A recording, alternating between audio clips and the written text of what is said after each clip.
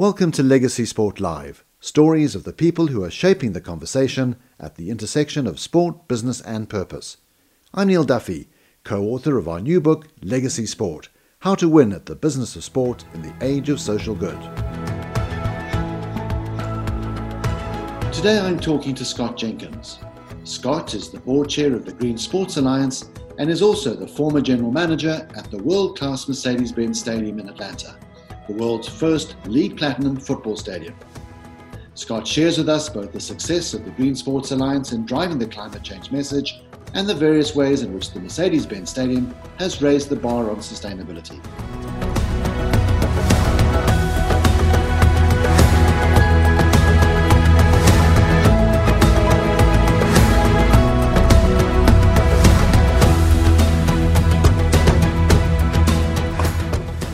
So Scott, great to be with you today. I've always looked up to you as one of the thought leaders in the industry and one of the people that got purpose really early on.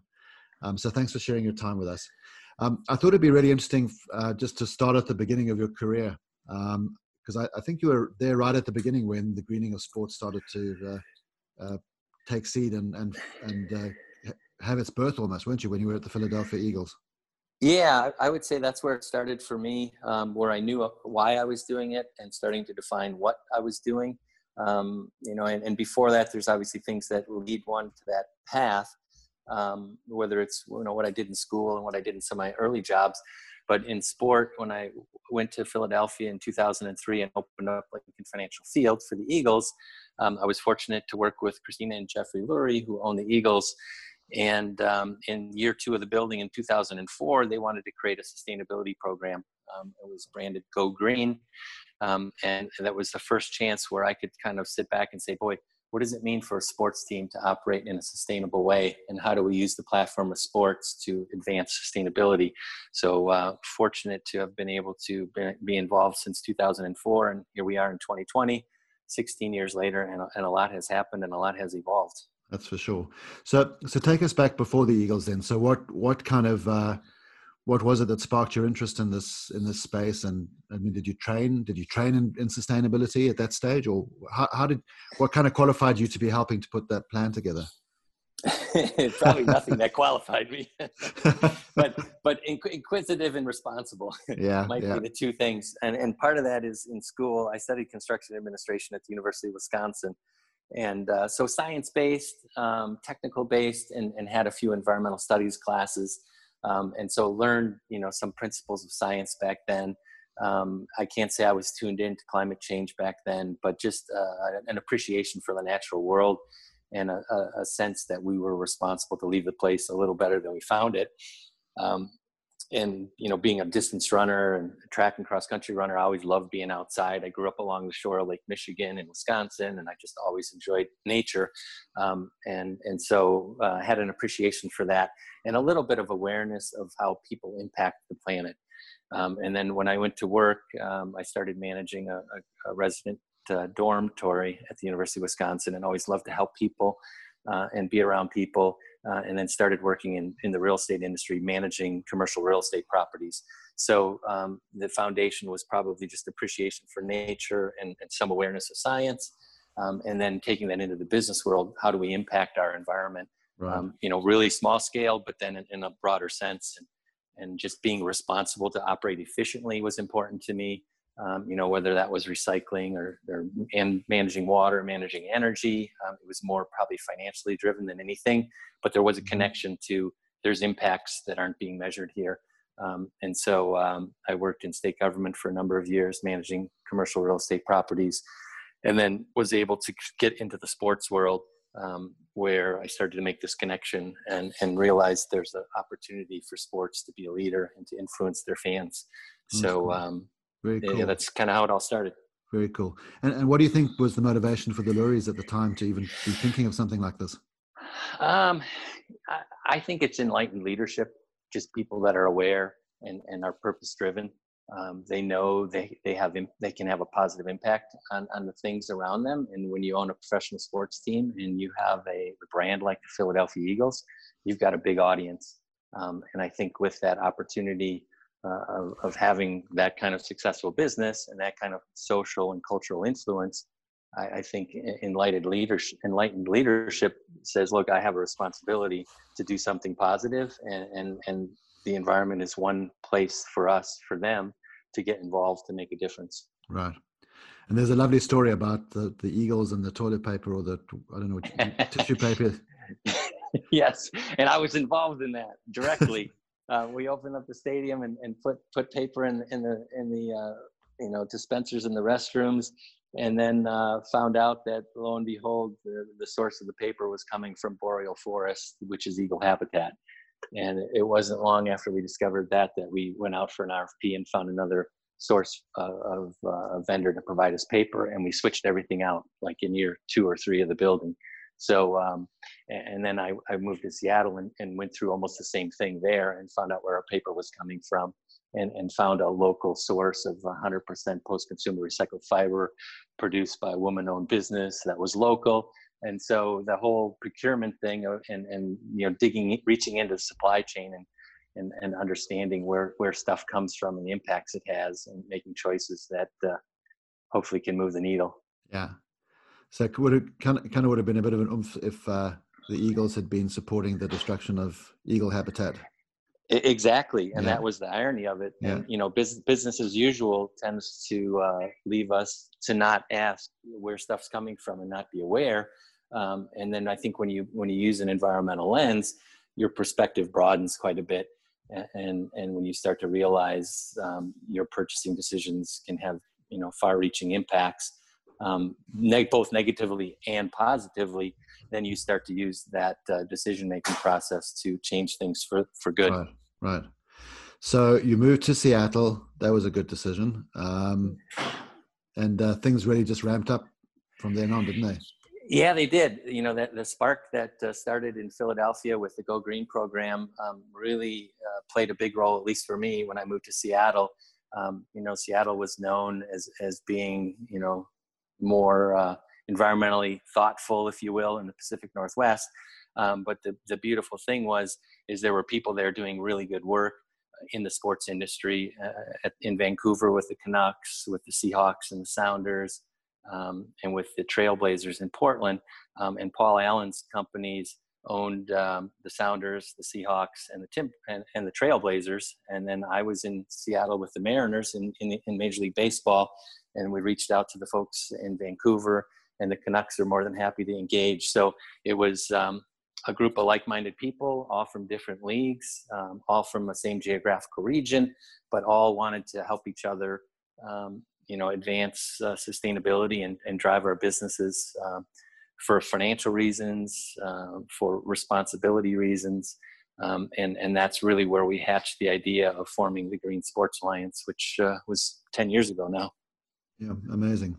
So the Green Sports Alliance it had its roots in that regional body that came together first? Yes. Yeah. We had Bonneville Environmental Foundation was part of that initial group. They're out of Portland. The Natural Resources Defense Council was instrumental in supporting us and providing us guidance, and a whole host of other organizations. We interacted with the EPA. We reached out to the league offices, and interestingly, even back then, I don't think people were really talking about climate change, and it certainly wasn't on the radar screen, or if it was kind of a taboo to bring it up. But we got strong support from the league offices, from the NBA, from the NHL, and from MLB. And so that was a very encouraging sign for us, and something I think the environmental community looked at and said, wow, there's something here with the power that sports holds, and to see leaders of these significant businesses saying, yes, this is the right thing to do, and we support it. Right. So fast forward to today, and the Green Sports Alliance is alive and kicking and flourishing. And how many members do you have now? Just about every team in professional sports in North America is a member. Every league is a strong supporter. We have growing collegiate membership, strong corporate support. So we've grown fairly significantly. The first time we did a summit 10 years ago in Portland, we did it with about 2 or 3 months planning, and we had 70 people there, and we thought, wow, we're onto something. The next year we had 150 people. The next year after that, we had 300 people. And we have our annual summit, our 10th anniversary this year. And we expect 500 to 600 people. So it's a combination of venue operators, team and league officials, corporate partners that we do business with, environmental groups. And it's always a great couple days to get together to share ideas, celebrate the good work that's being done. And I think now, and if I look over 10 years, how the conversations evolved, it started out as mostly a business, from a business view. And I was very careful 10 years ago to talk about why we should do this from a business standpoint, and knowing there was a bigger cause behind it. But I've seen it evolve over 10 years where now the environmental cause and the social aspects of it are way more, driving us way more than the financial side. And it's clear that there's really, 3 pillars: the financial, the social, and the environmental. And 10 years ago, we talked mostly about the financial, didn't really understand much about the social, and were afraid to talk about the environmental. And now that's all on the table. And there's a robust conversation, and there, you don't have to convince anybody that climate change is real. Now the talk about is what are we doing, and let's celebrate it. But how do we advance this quickly? Because we all know we need to do it. Right. So what are the sort of things outside of the summit? What are the sort of things that the Alliance engages in? We have a monthly webinar where we take a topic and invite our members to listen in. We create playbooks and case studies to share with our members what individual teams, leagues, or venues are doing. And obviously we work closely with our corporate partners and our supply chain to provide solutions. So we try to make it very practical. And that's one piece of it, kind of as a trade organization, from an operational standpoint. But the piece that really seems to be more interesting is the social aspects of it now. And obviously we talk quite openly about the environmental impacts and what's going on, and the need to respond in a much more aggressive way. And I think what we found 10, 11 years ago talking about the Green Sports Alliance, and what we still find today, is there's a tremendous amount of promise that sports holds to influence society, and be a leader and set a good example. And I think now, looking back over 10 years, now more than ever, we know that to be true, but we're kind of sitting here saying, well, are we doing enough? And I think the answer is no. And so there's a bit of introspective thinking going on, and saying, how do we advance this more quickly? How do we move this up the priority list? Obviously, sports is a huge business. Teams are very valuable. There's a lot of money changing hands. We interact with a lot of people. But I don't think making environmental changes and being as responsible as we should be is as high a priority as it should be. But hopefully, with more and more people talking about the social aspects, the impacts, and what we're doing and what the purpose behind it is, we've got to start to tie together what can we do that impacts our community. And I think that's one of the challenging things with climate change, is it's not really here today that you see it, although you point to things and you go, yeah, that's a sign. But in your daily life, are you getting up thinking about it? Are you seeing it in your community? Is it impacting you? And I think with the sustainable development goals that are out there, they're more built upon social aspects. And we know they all link back to climate change. And there's things that we can do as businesses and leaders in our community to drive positive change within our community. And I think that's a connection we need to build more strongly, because that's what gets people to act. Because it's here, it affects me, and it's now. Right. And if it's not here, if it doesn't affect me, and if it's not now, then it falls on the wayside. So we've got to figure out how to do that better, so we could advance this as an industry. I know that I'm a great believer in collaboration and people getting more done together than they can alone. Is it naive of me to dream that one day the big chunks of the sports industry will come together and collaborate around joint initiatives to kind of address the stuff that you're talking about, and use the power of sport to really make a difference? Most definitely. I think it's happening. And you see that through initiatives being driven by the United Nations. You see it being driven through initiatives through the International Olympic Committee. it's happening. It's just not happening quickly enough, and we haven't figured out, cracked the code for how to really do it and do it well.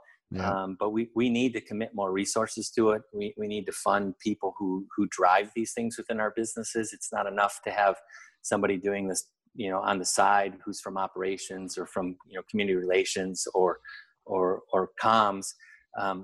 We really need capacity within the system to deliver on the responsibility we have, and then to take advantage of the opportunities it creates. And obviously, you get called out for greenwashing pretty quick if you're just driven on making money and making something look good. But there is the financial aspects of it that make sense, to conserve energy, to conserve water, to get more people taking public transit. And so all those things, a lot of those things can make sense. And working with our corporate partners, we can drive engagement with our partners. We can create value for them and engagement with our associates and our fans. And so that kind of engagement around something purposeful is creating business value, but it's getting at the heart of doing good and doing things for purpose.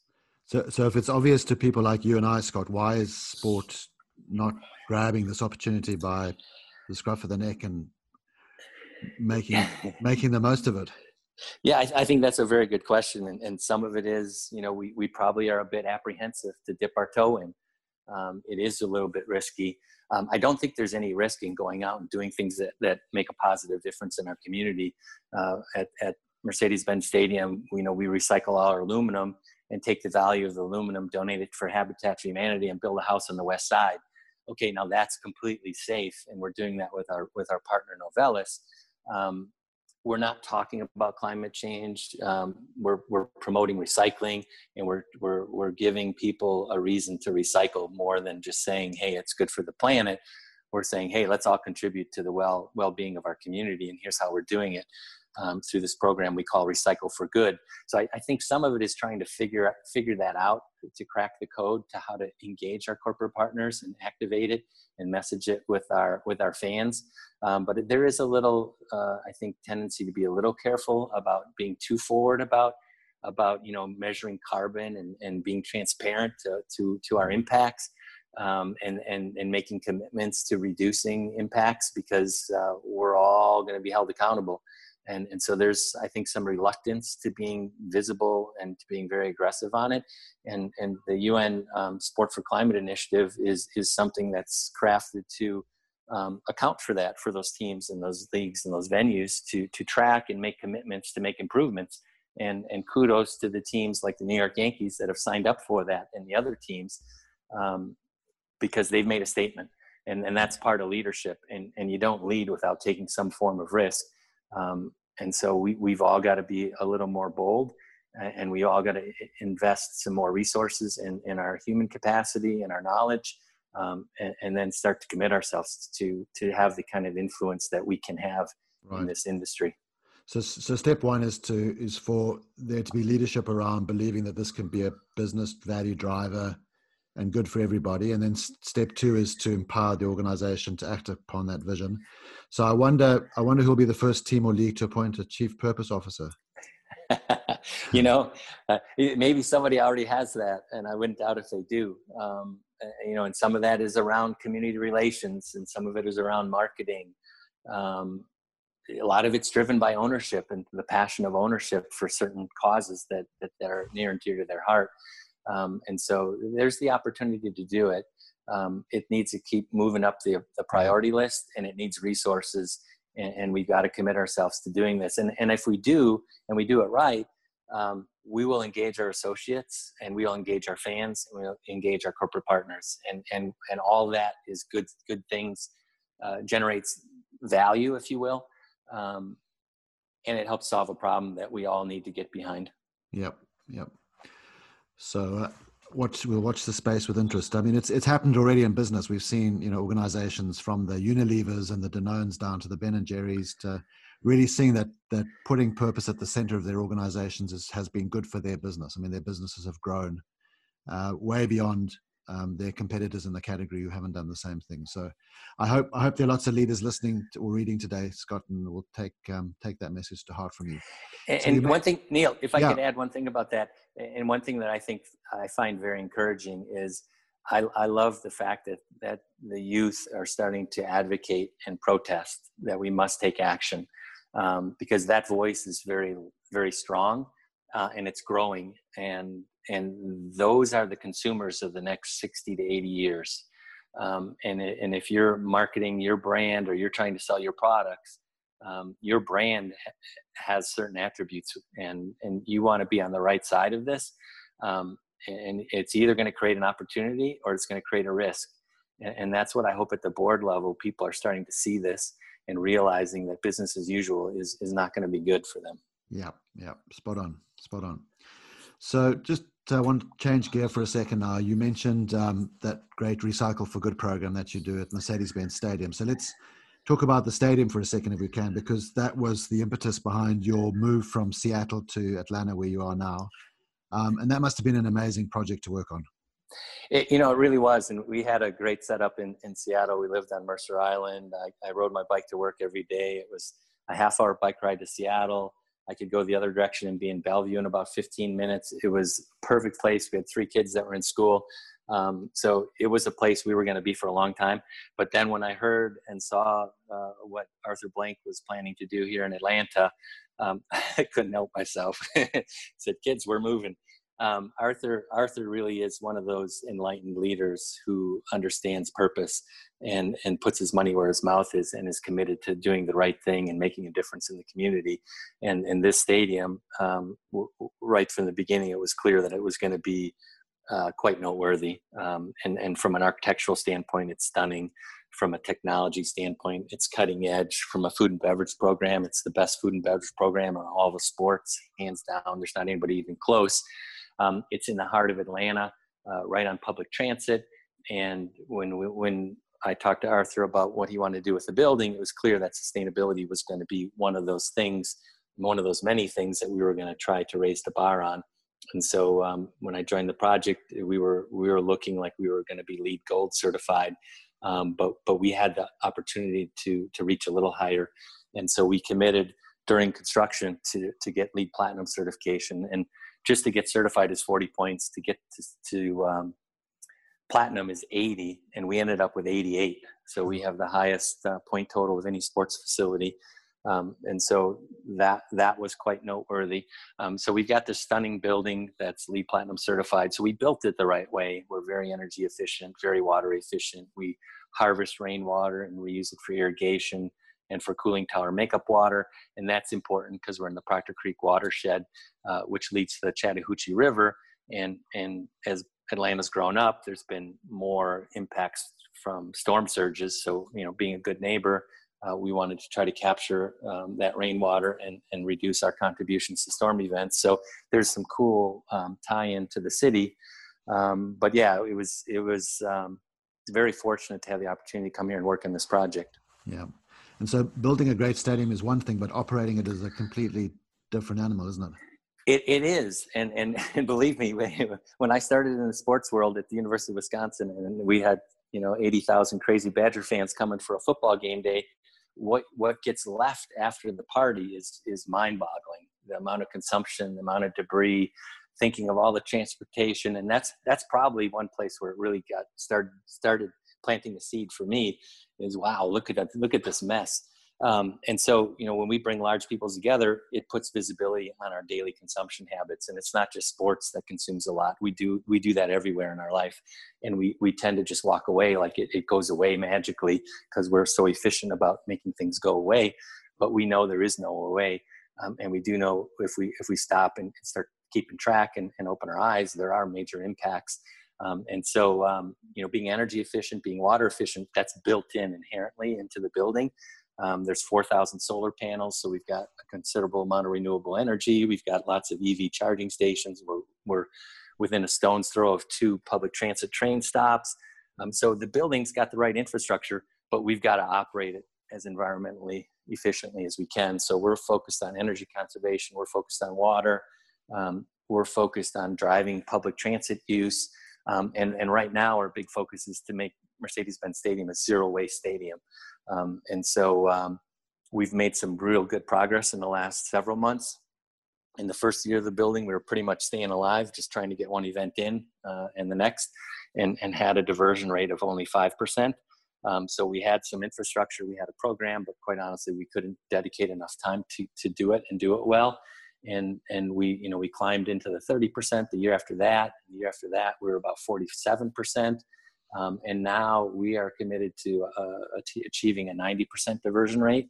And based on some early numbers that we have here in 2020, it looks like we're there. We've had zero waste private events for the last year. Our suites were designed to be zero waste. We use cutlery and plates and glasses, so there's very little waste in our suites. As I said, our private event business has been zero waste for a year, and now we're trying to expand that to the whole stadium. And when you're trying to serve, 70,000 people, sometimes back to back, and think about all the inputs that come into the stadium, and we've got to refresh and clean and separate all the materials and get them where they need to go. It's taken us some time to get where we are now, but I'm confident we're going to hit that 90% diversion rate here, and then that will be our standard going forward for any event. Right. And the thing that always impresses me when I come to the stadium is the way I'm treated by the people that work there. I mean, they all buy into this 100%, don't they? In this, Neill, this is the amazing part. Yes, we are known, and Arthur challenged me early on. He said, "Look, we're going to build this fantastic building, and people are going to be amazed by it. But that's going to wear off over time, and what they're going to remember is the way they felt by the way they were treated when they came here." And so, as aggressive as we were of building the best building, we were that aggressive with the level of service you get. And so that's really our hallmark. And that's the piece that when they come and visit the stadium, they don't say, "Wow, that video board's amazing," or "I love the roof." They say, "I can't believe how friendly people are." And so that's nice to have attained that. But the thing that's amazing about the environmental piece, and really just surprised the heck out of me, we just finished our dirt events for the year. And we had 2 Monster Jam events and a Supercross event. And then we had our first Atlanta United home opener event with 70,000 fans in the building. And after the 2 Monster Jam events, we had about 80,000 people come through the building on 2 nights. And we survey our guests after every event. So we monitor how we're delivering service from every attribute you can imagine. And we added a couple questions about our zero waste initiative because we wanted to gauge how people would react to it. And we're in the midst of adding containers, adding signage, adding digital messages. But for the Monster Jam, we hadn't even gotten to the messaging yet. So we pretty much had status quo signage, really almost no additional messaging. And the question on the survey form,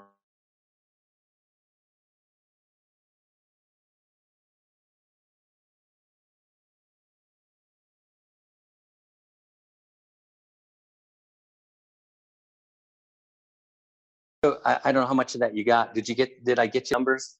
No, you just said we just did the survey.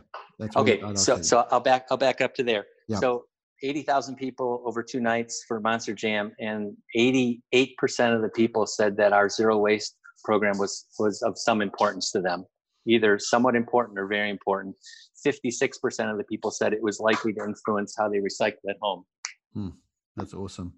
Yeah, and then we did that with United, the first opening match for United, and we had a 99% response that said our zero waste program was somewhat or very important to our fans. So those numbers are stunning. Yeah. So if that's not reason enough from a business perspective to do this stuff, then I don't know what is. If the fans want it. They want it and they crave it. And again, we've come so far from it not even being on people's agenda to it being somewhat controversial. And I'm speaking more about climate change.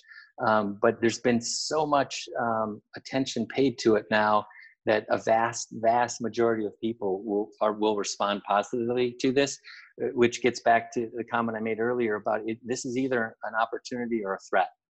And if we realize where the marketplace is going and where the needs of society are going, we've got to act on this, and it's an opportunity. And for those folks that are stuck and mired in business as usual, I say watch out, because it's going to be a big threat. Well, that's a great place to end. Scott, thank you so much. Thank you for everything you do. I'm looking forward to seeing what Scott Jenkins does next. Thanks, Neill, and appreciate what you do. Keep up the great work. We hope that you've enjoyed listening to this edition of Legacy Sport Live, the companion podcast series to our new book, Legacy Sport: How to Win at the Business of Sport in the age of social good. Please visit our website at www.legacysport.org to order your copy of the book and join our growing community of sports business professionals committed to doing good while doing well through sport.